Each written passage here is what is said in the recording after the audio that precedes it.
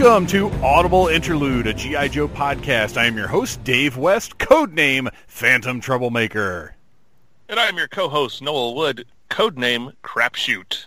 And I am your swimming instructor, codenamed Legion Cub. Are you Cutter for the week?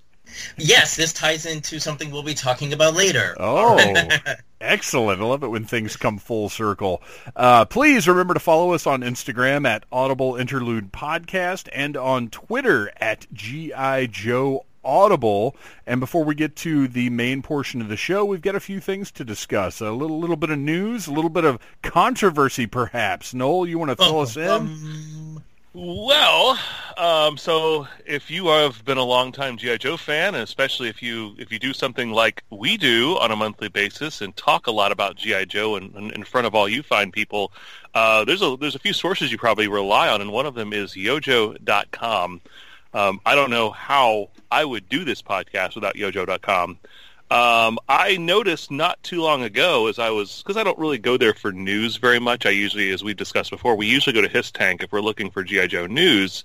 But I noticed that there hadn't been any updates since August 5th, and I also noticed some of the characters didn't have the new versions, like the new retro line versions, as part of their Vs. And so I started digging on it, and it turns out, and actually this is, there's a change.org page that's up right now. It was the note was penned by Mike Irizarry, who's one of the hosts of the What's on Joe Mind podcast. And apparently, if you're not aware of it, the administrator of the site, Terry Dizard, and his photographer Philip Donnelly, they've been running that site for a number of years. Vertical Scope recently purchased yojo.com from them, and in recent months, they've frozen Terry and Phil and the rest of the staff completely out of the site. So Terry's mentioned he's gone on to a few different venues and mentioned that Vertical Scope has been unwilling to grant him access to maintain the site. And what's kind of the worst case scenario in this says that he believes that the site's information may soon just completely become unavailable, transferred to just like a standard forum or just deleted altogether. Which would be one of the worst things I could possibly imagine as a Joe fan. There's some other great sites out there. Like I said, I've plugged Carson Metaxas's fantastic 3djoes.com. It's if you want to see high definition pictures of the figures and the box art, it's the best resource for that. But overall, for collecting every single iteration of G.I. Joe, a full database of all the information you can find on there, this is going to be the best place to go.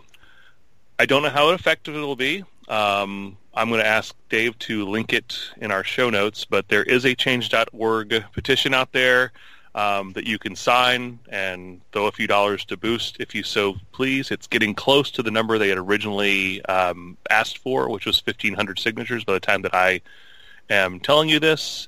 But anything we can do to make sure that yojo.com does not go away is definitely going to be beneficial to our fandom. Yeah, Yojo is an invaluable resource. I've been going there for years and years and years, even when I wasn't actively collecting.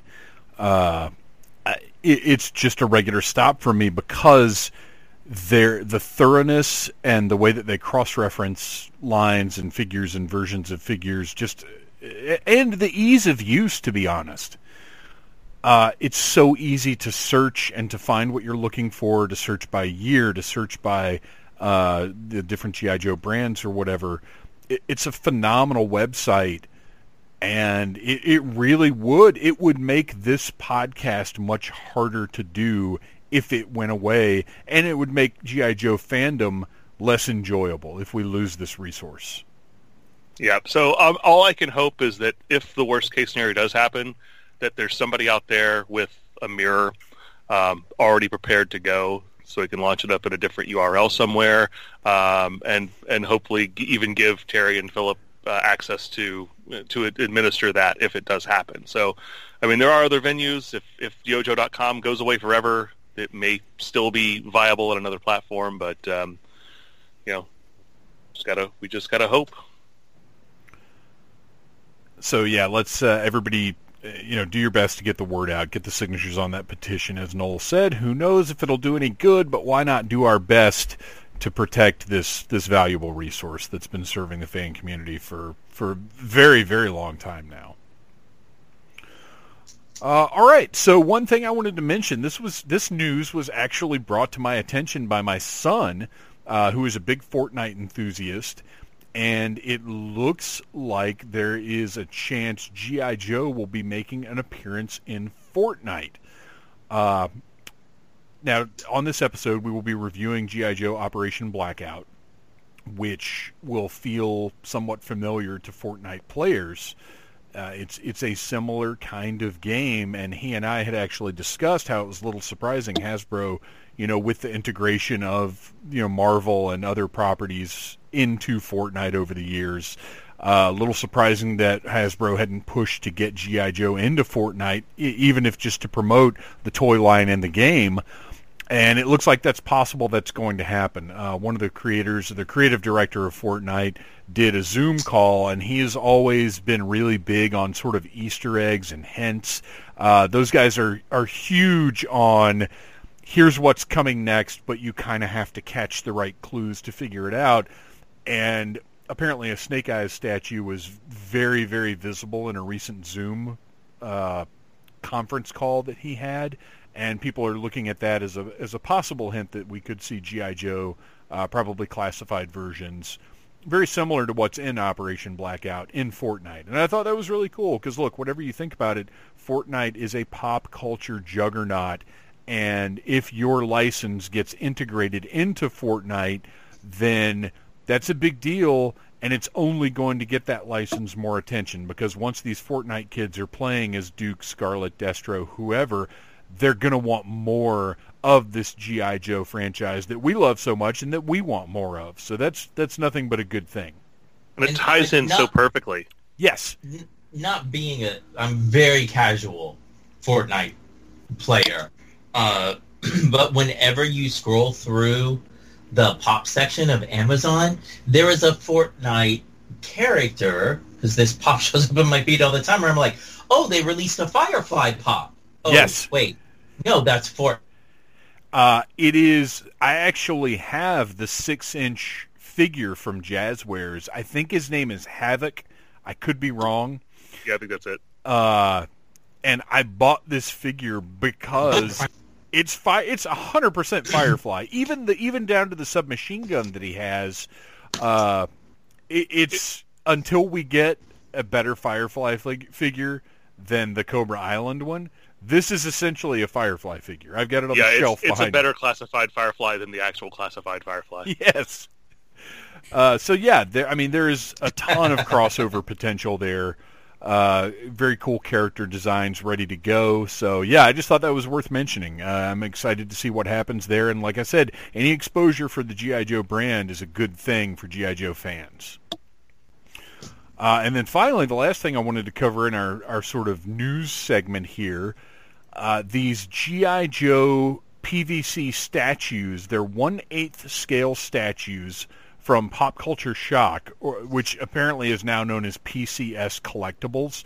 But they've done all kinds of licensed stuff from Masters of the Universe to G.I. Joe to other, if you're our age, you know the stuff that they're doing. And the first 3 statues in this line are Snake Eyes, Storm Shadow, and Cobra Commander, but the key here is that they are based on the Sunbow cartoon. They're not based on the figures. They're not based on any other source. They are the cartoon brought to 3D life. Which means Snake Eyes is purple. Yeah, right. And, with this kind of product, this is the sort of thing you look at online and you're like, oh, well, this is either going to be sort of mushy, bad paint job. Like, there's the potential for this kind of product to not look great in person.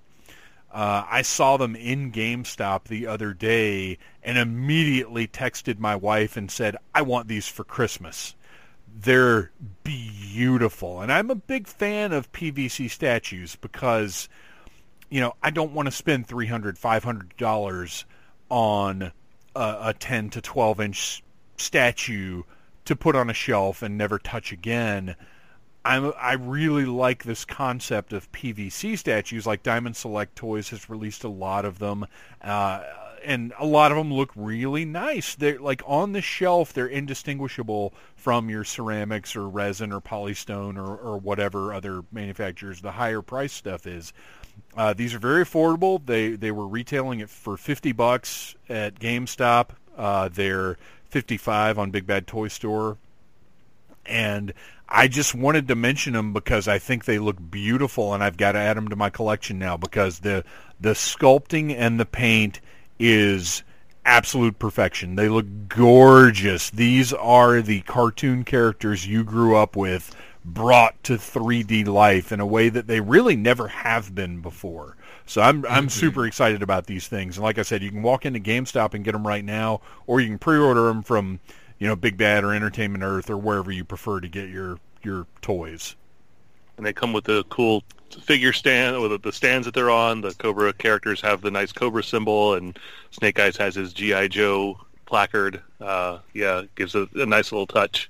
Yeah, I was really, really impressed. And Storm Shadow, his katana is actually packaged separately because if they had put it in his hand, it would have ended up warped in the packaging. So you get that, you put it in. Like a lot of care was taken into how these are packaged and displayed, and I think that's important because not every toy company is so concerned about the final product. I guess they just want to get it in the box and sell it, and you can end up with like warped legs and weapons and things like that. These look top notch to me, and I'm really excited to get them and open them up. And my wife, not a big listener of the show, but definitely received the text message, so I'm hoping I see these under the Christmas tree. and they have a great track record. If you have any familiarity with their Masters of the Universe and their Street Fighter statues, like you said, the sculpting, but the quality that goes in, even at that smaller scale, is top notch. Well, those Masters of the Universe statues that they've put out are gorgeous. And I have been tempted by them, but again, I just don't want to spend that much money on this those static are full thing. size. But yeah, they're but beautiful. It's a good, yeah. But yeah, I think it was smart to do this scale and this medium as well because, to go after the G.I. Joe cartoon customer, honestly, that's a little broader base, and I think you're more likely to hook people with a $50 purchase than with a $350, $500 purchase, which granted, they have a $500 Baroness, like full-size statue, but I think female character statues are kind of a niche unto themselves. Yeah. All right, well, that wraps it up. It is time to move on to our review.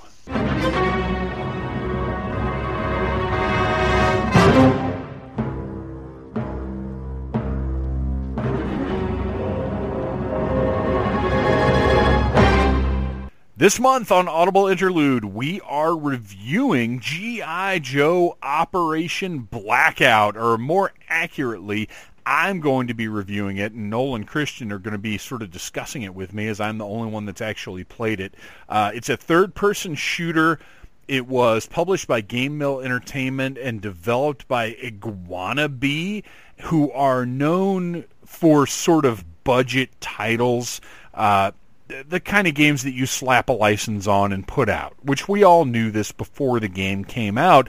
The only question was, how successfully would the G.I. Joe license be slapped onto this thing, and how much fun would it be to play in the end? I had pre-ordered it through Best Buy, which I'll go ahead. We endorse stuff all the time on this show. We have no actual sponsors, but I'll tell you, if I love a company, and Best Buy, pre-orders are great from them. They tend to ship a little bit early. Obviously, pricing is fair. And I've just never had a bad experience ordering from those guys. So I pre-ordered from Best Buy. This actually came 2 days before the release date, and we popped it in, and my son and I played it because it's not online. It has local multiplayer, and you can play through the campaign mode with 2 players the entire way through, and then there's also a team battle mode where you can play things like capture the flag, sort of your typical multiplayer games, but it's all local, which I prefer. I'm not a big fan of going online and playing games because I'm a very casual gamer, and when I do go online, I get destroyed in like 3 seconds. So I liked the fact that my son and I could both just plug our controllers in and play this game and kind of have fun with it. And there are G.I. Joe fans on this development team, 100%. They're callbacks to the cartoon. Obviously, all the skins are directly taken from the G.I. Joe Classified series. So if you've seen the Classified figures, you know exactly what all of the characters are going to look like. There are 12 different playable characters from the G.I. Joe team and from Cobra, and they all have different strengths, different weaknesses. My son's big observation was, this guy, like Roadblock and Destro, are tanks, and they're basically the same character. Lady J is a little speedier. The weird thing that we noticed was that the default weapons, like Roadblock's, the weird zapper gun that he comes with as a figure, which is actually a Mars weapon, so I'm wondering what the story is behind that. Scarlet's crossbow, Lady J's javelin, like, the default weapons are not great to use. Like, you kind of want to use the secondary weapons, and you can pick up different kinds of weapons throughout the levels that are better than the secondary weapons that you default with. But the cool thing is, if you think about it, like Sci-Fi has his sort of primary signature weapon is this huge laser cannon, and it charges. So you have to aim, hold down the button, and then he fires, but he takes out whatever he's shooting at with one shot.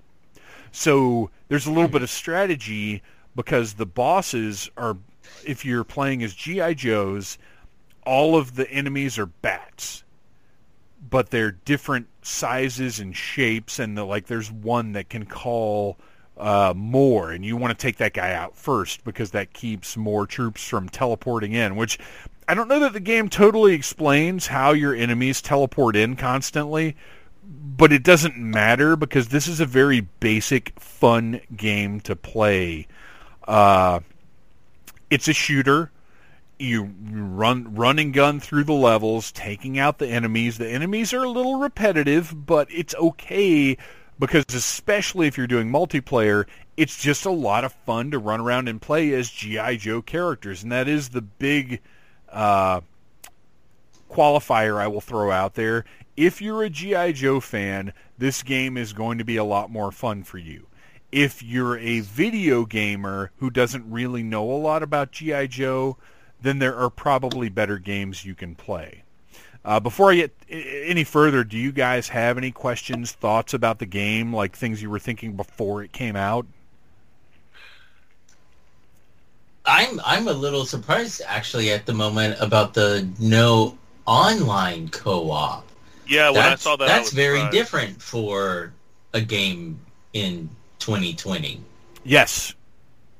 And I'm happy about that too, because I don't like playing games online whenever possible. Well, what's funny to me is when we first got our sort of first inklings of what this game was going to be, my fear was it was going to be one of those online only multiplayer games. Yeah. And that is not the case. It's purely local multiplayer. Now there's a campaign mode that's a story mode, and let me just tell you guys, the story is straight out of the 80s cartoon. Like I said, somebody on the development team, possibly more than one person, are fans of G.I. Joe, because this story is bonkers. It involves a weird, almost mystical item that Cobra Commander is pursuing in order to take over the world, and the Joe team and the Cobra team are racing each other across the globe to get the parts of this thing. Like, it could be 100% a classic Sunbow miniseries. It's. And I understand there's a lot of pretty fun Easter eggs in there too. Oh yeah, dude. It's as you go through the story mode. Now, I will say this: do not go in expecting mind-blowing cinematics or like graphically when you're playing the game. It's beautiful. We didn't run into any glitches. Everything ran smoothly. There was one point where one of the vehicle levels, and there are a few vehicle levels, some where you drive a Hiss, one where you drive the Persuader of all things. So that, and the vehicle levels are really fun. They're a lot easier if you have two people playing because I would drive and my son would shoot. But if you're playing alone, you have to do both, and it gets a little more difficult. There was one vehicle level where we crested a ridge and the graphics just disappeared and we fell into nothingness. But the game it actually kicked us out, said there was an error, but when we restarted, it brought us to the last checkpoint. So we didn't lose our progress or anything. So that was really nice. But for the most part, everything ran smoothly. Everything looks beautiful. But the cutscenes, do not look for like Final Fantasy level cutscenes. They're basically motion comics. And if you're not familiar with those, it's sort of comic book pages with the occasional movement added in to the drawings. But like I said, if you're a G.I. Joe fan, you're really going to enjoy these because the voice acting is fantastic. The guy doing Destro is Scottish accent Destro. It's not Sunbow Destro. It's almost more like a Christopher Eccleston Destro, which is, to me, more accurate. Because he's a Scottish lord. Yeah. I really enjoyed Christopher Eccleston's voice as Destro, and that's kind of what they're going for here. But Cobra Commander sounds like Cobra Commander. Duke, this is something, though, that I've noticed in a lot of video games, is that your protagonist, your sort of main character, very often will seem a little youngish. Duke, his voice sounds a little younger than it really should.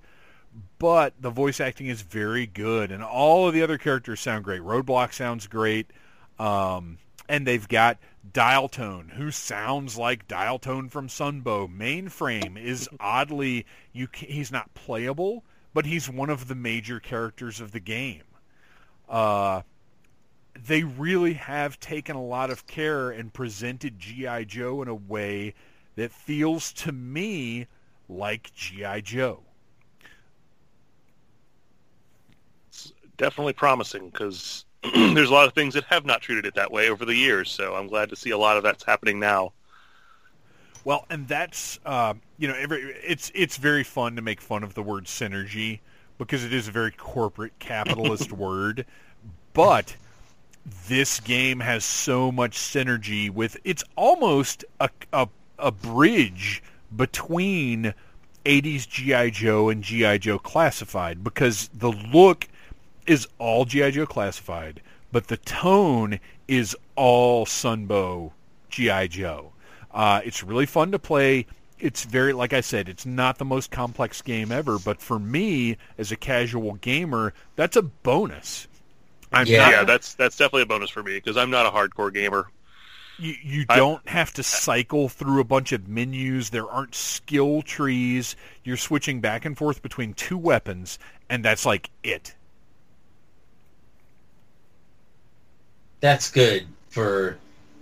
That's a nice break from some of the other games. Well, now that I'm playing my Switch a lot more now, so I did see it in the store. I'm probably just going to go ahead and buy it here in the next few weeks and give it a whirl once I get done with the Zelda game I'm playing, and have some fun with it. Yeah, I recommend it to any G.I. Joe fan that plays video games. I think you're going to have fun with this. Like I said, the only real thing I would say as a be ready for this is that the cutscenes are not full animated cutscenes, but as you get into the story and as you have fun with the game, it doesn't matter because you understand, like I said, there is a respect for the tone and the story themes of G.I. Joe that I really wasn't expecting to see in this game. The characters all feel right. The stories all feel right. There is strife within Cobra. I mean, they really hit all the notes so well that I honestly, I don't have any complaints about this game. We had, and my son is obviously a much more casual G.I. Joe fan than I am. He turns 13 October 27th, so you can guess where that places him in the G.I. Joe fandom. He thinks the Classified series figures are really cool. He's seen some of the cartoons, but he's not by any means a diehard G.I. Joe fan, and he had fun playing this game. So I'm delighted because we've seen a lot of licensed stuff that does not hit the mark, and this, for me, hit the mark of fun, but also true to G.I. Joe. There are some unlockables for those of you who are a little more in tune with video games. Unlockables are a huge thing. There are a number of different character skins. One of my favorite ones is, and this goes back to last month's episode, Christian, believe it or not, the Snake Eyes in drag skin. No! It is. Yeah, but you also get Shipwreck, right? No, the Shipwreck is well, he is in the game. He is not playable, but he is in the game. Well, that makes my heart feel better. But yeah, the Snake Eyes, I guess in disguise would be a more appropriate term, is an unlockable skin in the game. Everybody has Arctic versions because a good portion of the, like I said, it takes place across the globe. So there's naturally an Arctic portion. Everybody has costumes for that. There's a Tiger Force Duke. What? Yes. Wow. Yes. I'm trying to think of some of the other crazy stuff there is in there. And then Storm Shadow and Snake Eyes each have secret unlockable skins that we have not unlocked yet, so I don't know what they are. There is a sort of movie-looking Duke. There's and then all of the primary guns, like the signature weapons for each character, have different versions as well, different skins.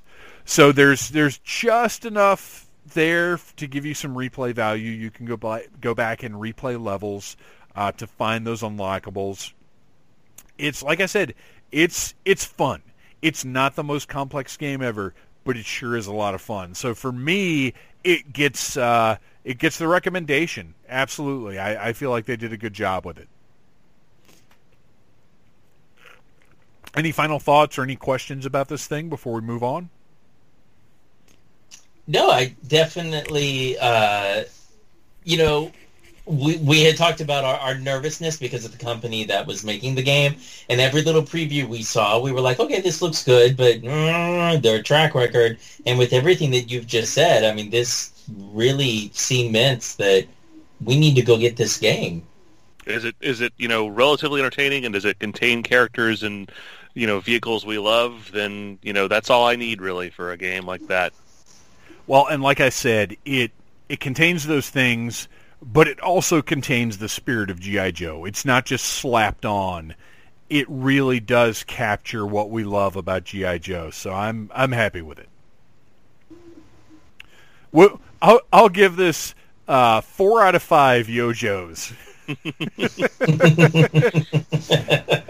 And with that, we will move on to Instruments of Destruction.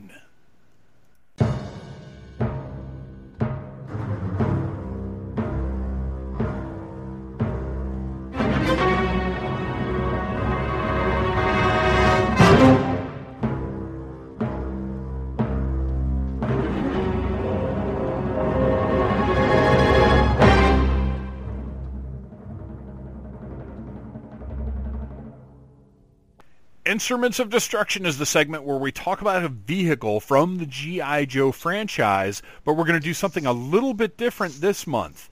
in acknowledgement of the G.I. Joe Retro line that is now showing up at Walmart, where you can get a Hiss Tank or an Awe Striker that are very true to the original G.I. Joe line we remember, or rather the 80s G.I. Joe line. I'm so bad about saying original G.I. Joe line. The 80s G.I. Joe, or Real American Hero line. This month, we are going to take a look at these retro vehicles and what the future might hold for these retro vehicle reissues. So just to have a little bit of fun on the show, what we're going to do is each of us is going to pick a realistic pick, because if you look at Walmart's releases, or I guess Hasbro's releases through Walmart, the Hiss Tank and the Awe Striker are available now, and we know a Fang is on the way. So looking at what they've chosen, we're going to try and make a good educated guess at a realistic pick and a fantasy pick, a vehicle that, putting aside tooling and cost and appeal to moms, the vehicle we'd really like to see in this retro line. So to start us off, Noel, or actually, you know what? Noel, you got your big moment in the intro with your yojo.com. Let's start this one off with Christian. What is your realistic pick for this G.I. Joe retro line? Okay, so I want to preface it with this. I am basing vehicles off of anything listed on yojo.com under the header vehicles.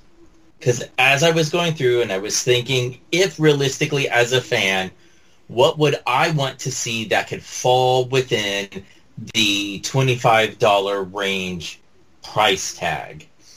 And my realistic pick would be a 2-pack. And that would include the Cobra Bunker and the Cobra Surveillance Port. Oh! Because me, myself, and I'm more of a playset. I do love my vehicles, but I really love playsets and backgrounds for dioramas and photography. And the Cobra Bunker is still one of my favorite pieces that I have. So they're, relatively small.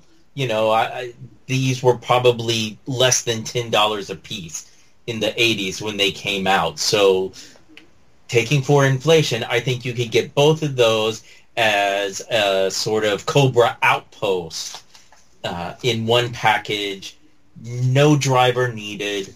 But I think they're required. I think you got to have a figure included, because that's what they've established. Get you into a troop builder. Right. So if you included a figure because of the surveillance port, I would throw in a Televiper. Yes. It would be a good way to get him into the line, and it would make sense. I love this concept, because the bunker is it's the thing that had like 3 pieces and it came apart, right? Yep. Right. So it's got like a quote unquote like a sand looking base. Right. The bunker piece, the 3 pieces snap together. You got a little roof on top. It has 2 lookout ports with guns, and then it also had a missile launcher. Yes. And this is pre-spring loaded missile launching toys, which we will get into later. This is more like what came with the Arctic Trooper, just a molded missile launcher, one piece, pure and simple. I absolutely love this idea, and I'll tell you right now, when out of the 25th anniversary stuff, some of the stuff I got most excited about was when, or actually it wasn't even 25th anniversary. I think they were released as part of the movie line. They did, yeah, because they re-released the Law. Yes, the Law, and they did the surveillance port. Yep, in different colors. Yeah. And these, just to be clear for all the listeners, all of this stuff would be issued in original colors. These would not be this wouldn't be like the Black Awe Striker or whatever. I love that one. I think that's fantastic. I'll go next with mine. The retro vehicle that I would love to see is the Devilfish.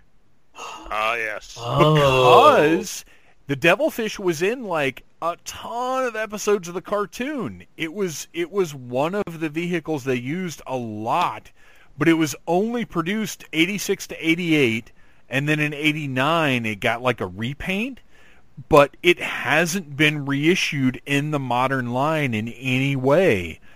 I want that original Devil, that orange color, and the pack-in figure would be Shipwreck, but it would be sweater and knit cap Shipwreck. Oh. Yes. Because we want an old school regular Shipwreck in the retro line, like, because he needs an update. But I would throw in your sweater, because it's Cutter. I don't need any Cutters ever again. We've discussed how I feel about Cutter. But sweater Shipwreck would be great, and that's the other thing we've got to think about with these. The pack-in figures are coming with no accessories. So my first thought with the Devilfish was like, oh, let's put Wetsuit in there, but Wetsuit has to have his flippers and his backpack and all that stuff. So I don't want it to be Wetsuit. I think Sweater Shipwreck, good to go, and the Devilfish. I think that'd be a great set. I am such a sucker for water-based vehicles. Yes. If that was announced, that would be like I have to fight to get that pre-order above anything else they're releasing in that line. Yeah, I love aquatic themed toys. So like that, this one for me was a no-brainer. And also I just want a Devilfish. Yeah. Noel, what is toy? No, what is your realistic pick? Well, this is going to be great because I just heard what you just said, Christian, about how you love water-based vehicles. And so I'm going to spar with you on the high seas because this is one that actually hasn't been released in its original color since 1984. It had the Tiger Force repaint in 88, and then there was the Python Patrol version, which was released recently, which makes it very realistic because in the last 10 years, the Python Patrol water moccasin was released. I want the original Cobra water moccasin to be released in its original colors with a new Copperhead figure at the helm, which is perfect because he doesn't have any accessories. He was the original driver for that vehicle, and that vehicle is in the same price point range as the Awstriker and the Hiss, so you could still keep it at that $25 price point. But this is one of my favorite Cobra vehicles that I never actually owned as a child. So I would love to get one in just pristine condition and be able to apply those stickers for the first time. But what a fun little boat. Side note, because you mentioned stickers, that was one fun thing I noticed when I got my Awstriker, that they are, with the retro line, they're sticking with that original feel, and you're getting a sticker sheet of decals to apply yourself.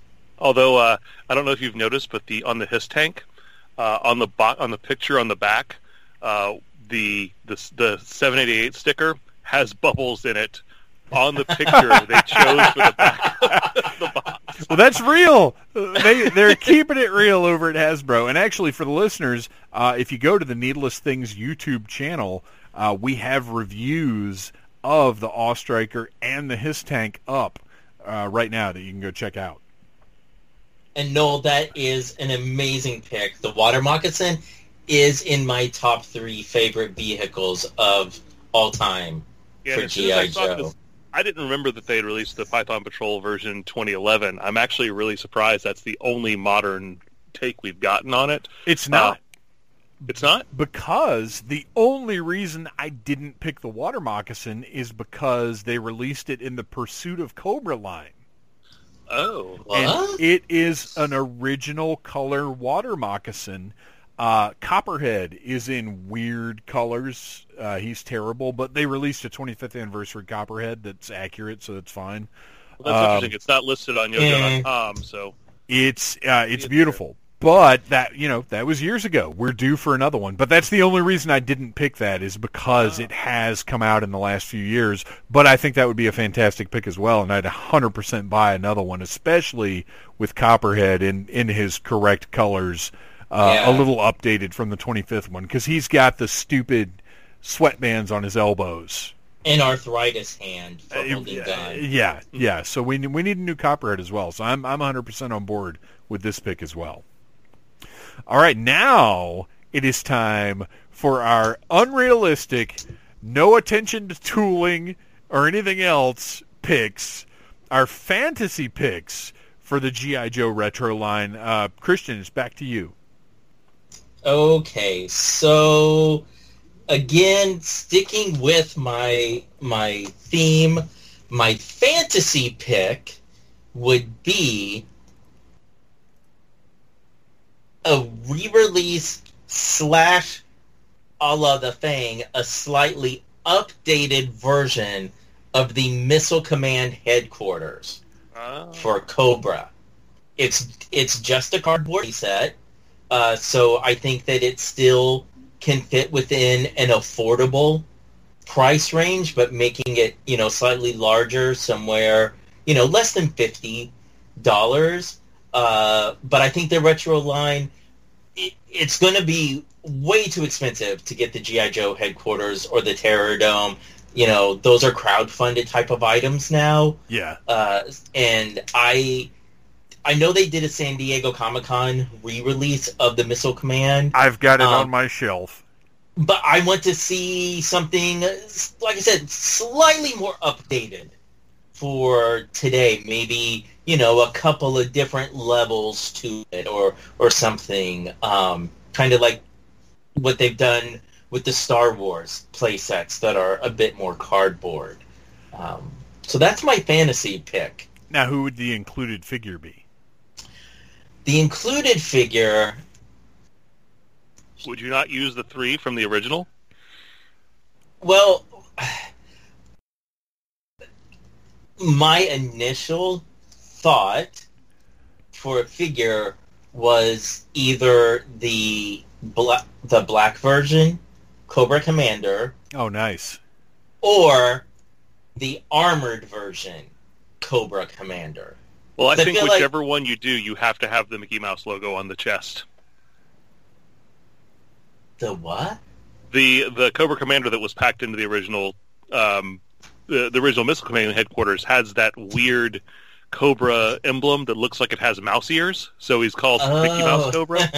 And he's extremely rare because to have that paint application still in good shape is obviously going to be really tough after 40 years. But yeah, when they re-released it for San Diego Comic-Con, that was actually stamped on that Cobra Commander as well. Oh my gosh, have I not even noticed that? It's sitting on the shelf behind me right now. Hang on, you guys chat amongst yourselves. I'm going to go grab this figure. Hang on just a second. I have to look it up myself. This is the first I've heard of this. Yeah, Mickey Mouse. Just if you like, he's kind of referred to as Mickey Mouse Cobra Commander colloquially. Okay, fortunately for everyone, I have my readers sitting on the desk here. What the heck is that? Oh my gosh! Why does it good Tampo technology when they first released that playset? Oh man! Before they mass released Cobra Commander. I just dropped his blaster on the ground. I mean, it doesn't look like a Cobra at all. This is crazy. I can't believe I didn't notice this before now, but I kind of I have got over a dozen 25th anniversary style Cobra Commanders, so I mean, I really didn't even look at this guy that closely. But yeah, it's what it is. It's the Cobra symbol, and on the head, it has basically little Mickey Mouse ears. This is hilarious. I think you are being incredibly nice by saying that it's the Cobra insignia. It's like the Atari 2600 8-bit version. Well, it looks like graffiti art. Is really what it looks like. Like it's not detailed at all. there's very few the Cobra hood lines, like the lines on the inside of the hood. There's like they're just 4 blotted. as opposed to Wow. Yeah, That's great. That's crazy. So, Well, I'm glad I taught you guys something tonight. I thought you were both aware of the Mickey Mouse Cobra Commander. Why we're here we learned something new. That's right. Entertainment over expertise. So yeah, I like this idea, and I would say I think I kind of get what you're saying, Christian, with updating it a little bit. Like there would be the background would be that cardboard piece, but maybe throw some plastic in there for the front portion, like the control panels and stuff would be maybe plastic with some stickers, sort of make it a little different. Right, there's enough companies out there now that make these cardboard, maybe less than cardboard type, pop-up play sets. Right. That I feel like you could do it nowadays where it is, I mean, obviously the original one was 3D-esque, but where you could have more levels and playability to it. Like you said, like extra computer consoles, doorways that can open and close, all that sort of stuff to it. Something along the lines of the stuff that like Extreme Sets does. Yeah, I'd be down for that. That would be very cool. Well, with Black Cobra Commander. Now, would this be hooded or I say faceplate? I'm a faceplate fan. Yeah. I get that a lot of people love hooded Cobra Commander. To me, he is more intimidating and more scary when you can't see his eyes. It's just the blank expression. So I that's why I said, like, my preference would be a black version Cobra Commander. But if Hasbro were to look at it and be like, oh, well, we have so many versions of that style Cobra Commander, then toss in the armored Cobra Commander, because at least that's a completely new look. So my fantasy pick, and I don't know that it's really that big of a fantasy pick, but it's just something that we haven't seen in any form since 1993, the Thunder Machine with Thrasher. That was my second. Oh. That is a good pick. Because it has a lot of parts, and it would basically have to be tooled all over again, I think. And it goes a little beyond the $25 price range in all likelihood. But if I'm being honest, and I'm not going for the killer whale, because obviously that's not happening, that would be a HasLab item, I think, at this point. But the Thunder Machine seems relatively doable, but unlikely. And it's a key vehicle that is, to me, central to a lot of the play patterns I had when I was a kid. So that's one I would love to see again.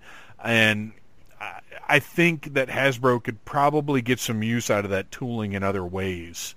That's my fantasy pick. And it's also just a vehicle that we need to have. Like, if I had to list 10 must-have G.I. Joe vehicles, it's on there. Yeah.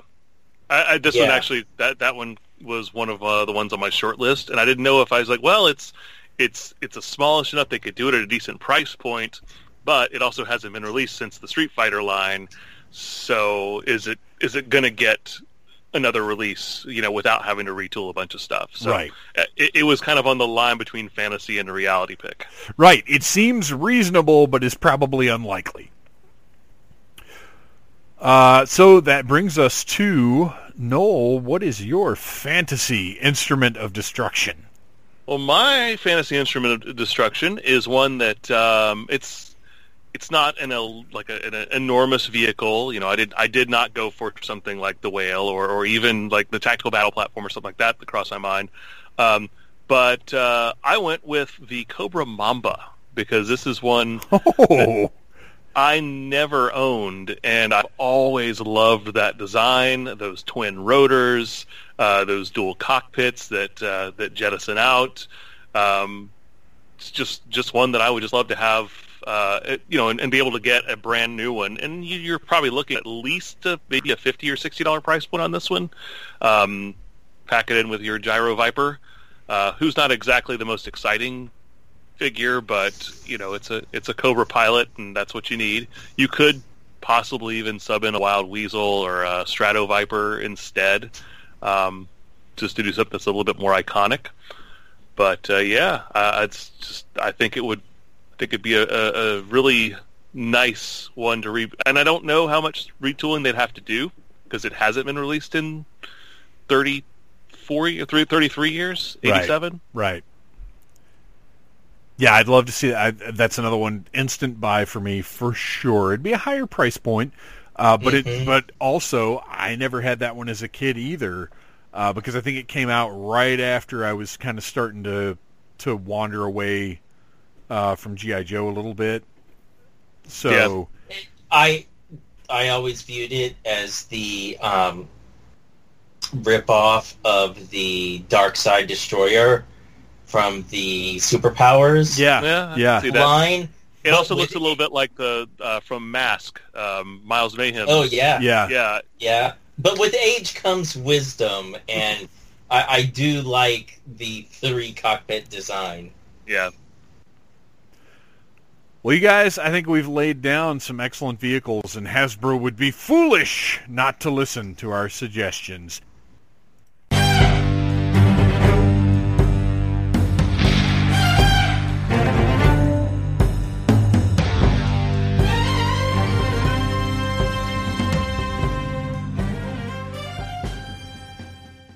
It is time to take a look beyond the original Real American Hero line that we all grew up with. I keep saying original Real American Hero line. I am so sorry, Joe fans of the 12-inch line, that I keep offending you so badly. It's just how these things work in my head. But now it is time to take a look beyond that line. Christian, why don't you tell me about your pick for this month's Beyond the 80s? Oh, right. So we are looking at one of the biggest 80s cliches in storylines for cartoons and toy lines, and that is the Just Say No to Drugs. And G.I. Joe entered this a little bit late, 1992, with their drug enforcement line. So it was a very small subline. You had 4 Joes, 2 villains, but this might have included one of the greatest villains in the G.I. Joe toy line, just based off of his looks. So figure-wise, you got a new version of Cutter, and when I was doing my notes on this, I was like, are we getting our first retcon of a character's backstory? And after reading, because with Cutter, they now give him this origin that he was running these speedboats that were, busting drug runners with the Coast Guard, which makes perfect sense. So he was doing this before G.I. Joe, so when G.I. Joe starts their anti-drug force, of course he's going to jump in on it. But when you look at the original Cutter figure, they don't mention that at all, but I also realize they don't really say much about him other than when he found out that Joe didn't have a Coast Guard division, he was pounding on their door to be the first. I think it's less a retcon and more an elaboration. Yeah, that's sort of the conclusion that I came to, and I was like, okay, that's everything about that is believable. Yes. It doesn't contradict anything that we knew about Cutter, except that for some reason he takes his shirt off to fight drugs. Well, you gotta show off those guns. Listen, those sleeveless vests were very popular in the 90s. Yeah, it's true. So then we got Bulletproof and a new version, an updated version of Mutton Junkyard, which again, drug-sniffing dog, makes perfect sense. Not a good look for Mutt, though. This is, bad design. And then also Shockwave. Something about this line, at least from the Joes, and of course this carries over to the villains as well, but from the Joes' perspective, so the toys all came with some sort of spring-loaded weapon, and these were very oversized weapons. So like I've said before on other episodes, 1992, 93 is when my younger brother was getting into G.I. Joe, even though I had sort of aged out of it. So all these figures were in my house. So I still got to play with them and give them some love. And I always thought it was very interesting that G.I. Joe is taking to the streets to fight drugs, but we're going to bring in these weapons that are half the size of a human, and hope that there's no collateral damage. I mean, when you look at the net launcher that like comes with Mutt and Junkyard, I would imagine the force that it throws the net, it is slicing through one of the headmen. It's like Predator 2 when he shoots him up against the wall and the net cuts into his flesh. Exactly. like Cutter comes with this cannon that shoots like a 3-pronged anchor, and you're like, well, what is he doing with this? Like knocking down building walls? So for our villains, we'll tackle the leader last. So we have our army builder, the headhunter. Now, as for people who are selling drugs to the common man on the street, this is a very interesting look. This is a choice they made. Nothing about this screams, I would buy anything from you. In order to be a good army builder, they have a reflective face mask, sort of like Cobra Commander, but with a Newsies cap. That's what I was getting ready to ask. Is he wearing a beret? Kind of. A leather jacket with, the big shoulder pad, gloves, military boots, and I guess everything from the neck down. I could be like, well, if you're in a gang, the shoulder pad is still a choice, but it was the 90s, so okay. But that the faceless shield is I don't know who's buying drugs from these guys. This is non-ironically one of my top 5 troop builder Cobra figures. Really? even though he's not technically a member of Cobra until the following year, which that year was terrible. He's Headman's narcotic guard. Yes. But the look of this figure with that black leather and the brown boots and gloves and everything, I mean, he's got a really great color scheme. I've always loved this figure, and as a matter of fact, sure. I wanted to put together this costume, but I need to get other people to wear this costume, because if you are not aware of it, one of my favorite costumes I do is the next character we're going to talk about.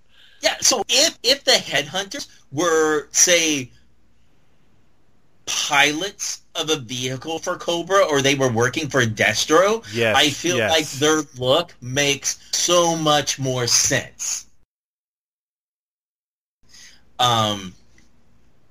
So, of course, Headhunter is the henchman of the Headman. Oh boy. / drug kingpin. And listener, do yourself a favor and Google this as quickly as you can. He is pure stereotypical Scarface superhero dream. He is in a pinstripe suit with a fedora hat and a low major mask, a domino mask with the the handlebar mustache, soul patch that's black. His hair is blonde with a ponytail, which I think he's the first G.I. Joe character that we got with the ponytail. Zanzibar had one. Well, Zanzibar. Oh, that's right. Zanzibar had a top knot. Zanzibar had a top knot. Well, Zanzibar had real hair too. Right. Like Buzzer had a ponytail that was just plastic, molded plastic. But yeah, Zanzibar actually had the real hair in there, and I think this was the second one to actually have hair. But I love, so when you get into the description of Headman, because when you look at him, you're like, oh, okay, again, for this line, he has a large, oversized cannon, his gun, and he's in a suit. But then when you start reading his description, he has an ominous steel mask of obscurity, which makes him sound more like a Dungeons and Dragons villain. Poison-tipped, steel-toed boots, drug battle scars, because the emotional scars his parents gave him when they divorced weren't enough, his gangster dress hat, a double-breasted blazer with reinforced protective line, cufflink communicators, and high-tech wipeout missiles. And when you see the size of the missile launcher, and the part that's disappointing is if you watch the DIC cartoon, he wears a cape, but the figure did not come with a cape, and I feel like it would have some sort of like Batman-esque, nanotech flame resistant cape of doom. He can probably glide. Yeah. But I mean, and that dastardly man got Lieutenant Falcon hooked on drugs. He has everything you could possibly need in a supervillain, and only wearing, a 3-piece suit. His figure is amazing looking, and that's no sarcasm. I know I'm kind of laughing at it, but if you took away the drug backstory, because that is just, for me personally, don't do drugs. But even as a kid, I was like, oh, this is kind of ham-fisted. I won't get into the episode he appeared in too much, but it just, it always bothered me when there were these drug episodes, Cops and Crooks did it too, where this street-level drug person is so horrible that G.I. Joe and Cobra have to team up together. Right. He's got like a building. He's got a building that has like cannons just popping out of it in the middle of a city. Yeah, the trash cans. There's a scene where just like normal, everyday old people are like, stop selling drugs to our kids. And all of a sudden the garbage can lids lift up and there's these missile launchers. And I was like, what? Why are people still living here? Just move away. But it is... Again, I just think look-wise, he is a great, great villain. I think you still, outside of Mutton Junkyard, you got some good-looking Joe figures. Well, I have, especially considering what else was coming out during that time period. They were a little more grounded in reality. Well, I have 3 notes here. The first note I have is that Shockwave's secondary specialty is choir. Mm-hmm. The second note is that these 6 figures are all original parts. They're 100% new tooling, which is mind-blowing.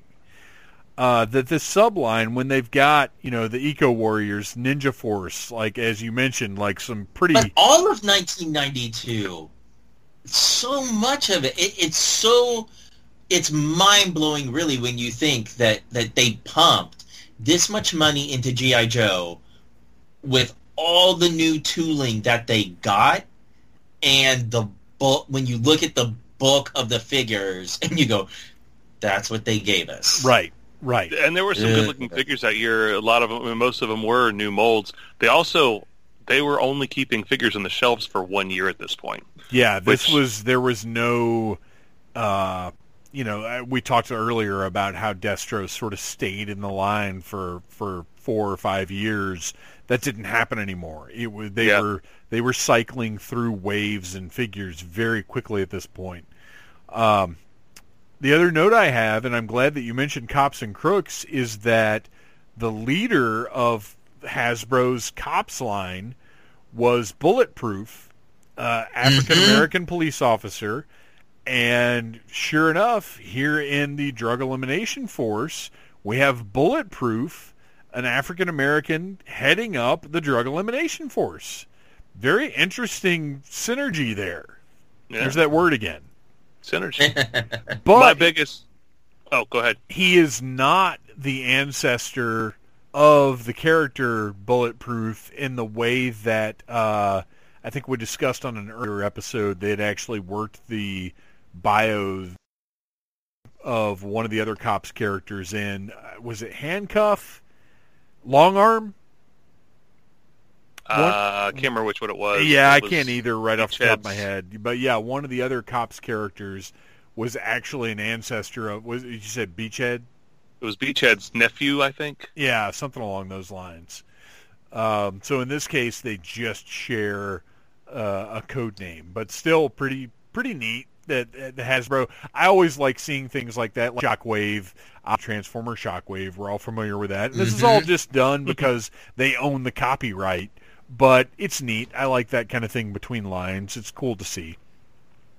My biggest takeaway from looking at this, they could have just thrown random, because when they did a lot of these sublines, they would just take random characters they wanted to keep copyrights on, or they just figured they were popular, so they'll sell them again.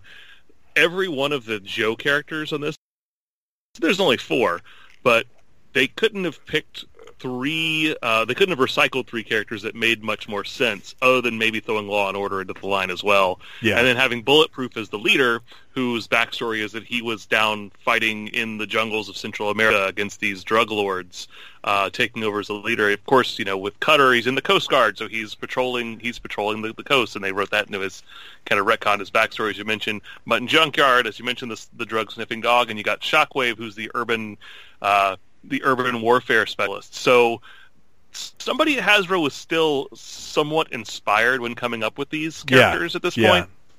And then going and just, as you mentioned, just diving into the realms of ridiculousness with the Headman and his headhunters. What's weird to me, no vehicles tied to this subline. Yeah. I thought there were. So there was planned. Oh, okay. There was a water vehicle for Cutter, and they ended up moving it to the Battle Force 2000 line. Weird. Giving it that paint job instead.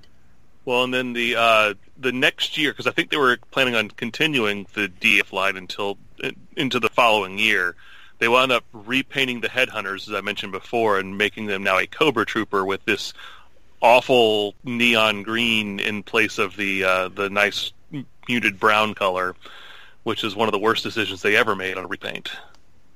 Well, same thing with the Headman. He got a later repaint, and he was just in a khaki. Solid it brown, was yellow, yeah. but that wasn't yellow? the original line. That was in 2001. 2002. I see. 2002. Yeah, it was much later. Well, this was Very much. It's funny. This came out in 1992, but the war on drugs is such an 80s thing that this is kind of a remnant of 80s mentality that this line came out. And again, it's six figures, 100% new tooling, solid subline. This is the sort of thing that you look at and you think, you know what?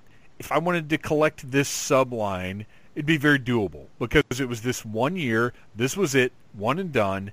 And it has, as you said, Noel, somebody was invested. Somebody sat down and made this subline make sense within the context of G.I. Joe. So I think it's cool beyond the 80s. I think it's, for what it is, a successful concept.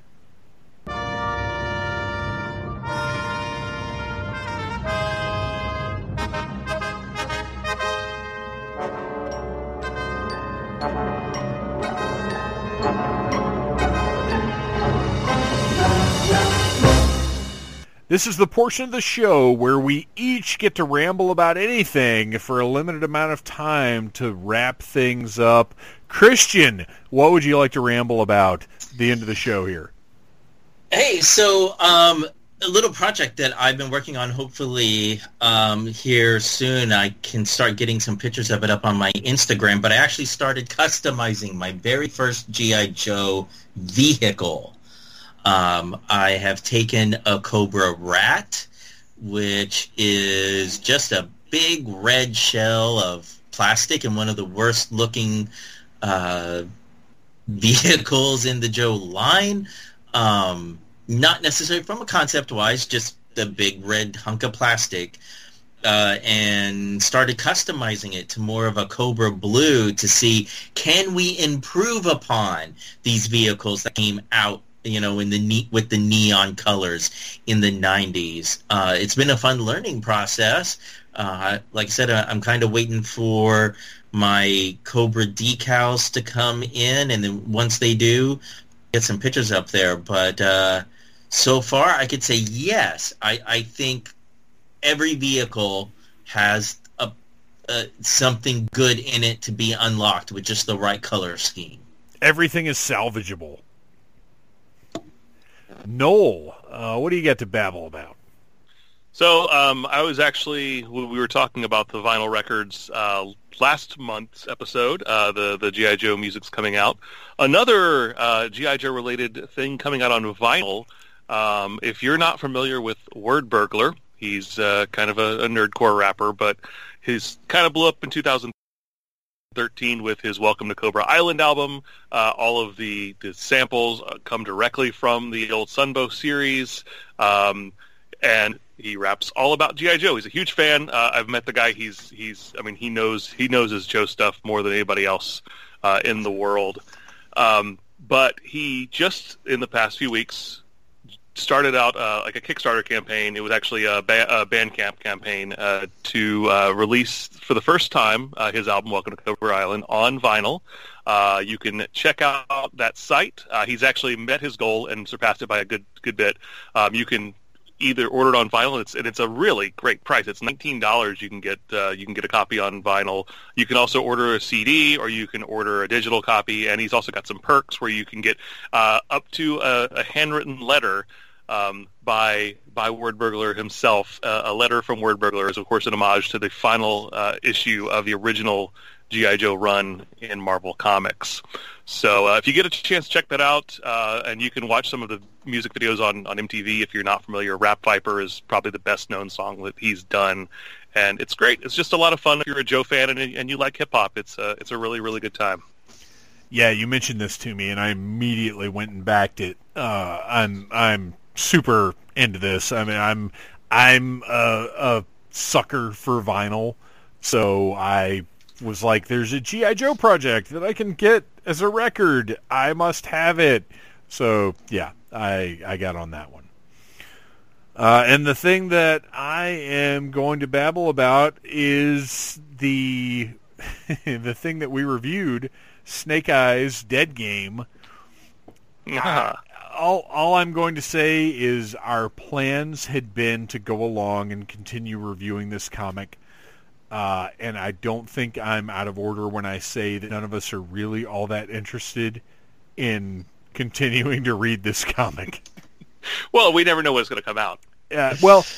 Supposedly, issue 2 came out October 7th. Oh, it came out. I have it, but... Oh, you do have it. So I feel bad now because I feel like we should have reviewed it. But it's just... Look, I think the story, we all agreed, was in line with what we expect out of G.I. Joe. But in the medium of comic books, you need to have a good story, and you need to have good visual storytelling. And as you heard on our episode 2 episodes ago, this comic did not have that. So I think we're going to discontinue our reviews of Snake Eye's Dead Game. That is, if you're enjoying it, that's awesome. That's great. I'm glad you are enjoying a great new G.I. Joe comic that's, doing it for you. But for us, I think Noel and Christian, you guys will agree that we really aren't that interested in pursuing it. There's plenty of other things that I think are worth reviewing. Maybe one day we'll just kind of do a gloss over the entire run once it's all said and done. Yes, we'll revisit it 8 years from now when all the issues are out. all 6. And with that, we want to thank all of our listeners for checking out Audible Interlude, a G.I. Joe podcast. All of the music you heard is by Andy Samford of electricminnowmusic.com. Please check it out. Go and follow Audible Interlude. You can find us on Instagram at Audible Interlude Podcast and on Twitter at G.I. Joe Audible. There are G.I. Joe toy reviews up at the Needless Things Podcast YouTube channel. Please go check that out. And Noel, do you want to tell us a little bit about The Finest? Sure, I will remind you guys about The Finest, which is the world's premier G.I. Joe and Cobra costuming club. Obviously, we're not doing as many shows as we normally do, but we're still recruiting. If you've ever thought about dressing up like a G.I. Joe or Cobra character, you put together your kit. We've actually got a Finest Recruitment Center out on Facebook where you can ask for advice and stuff like that. We do offer field manuals if you want to do something like a Cobra Trooper or a Crimson Guardsman or something like that. But you can also just support the great charity, the great cause that we are behind, which is Canines for Warriors. We raise money at conventions, but you could also just drop by Canines for Warriors and donate some money for the just say The Finest sent you, because it's what we have a passion for doing. And Christian, you mentioned your Instagram earlier, where we can check out a lot of your awesome toy photography and the custom G.I. Joe vehicles you're working on. Where can we find that? Yep, so you can find me on Flickr and on Instagram under the name Legion Cub. Awesome. Well, guys, thank you so much for sitting down, talking about G.I. Joe. And until next time, Yo Joe! Cobra.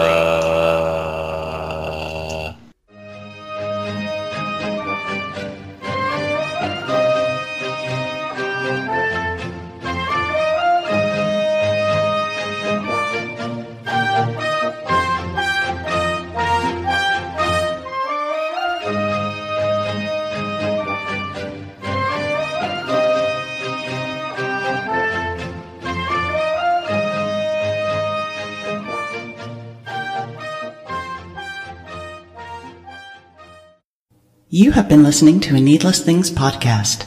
You can follow Needless Things on Facebook, Twitter, Instagram, and at needlessthingspodcast.com. Love you. Mean it. Uh-huh.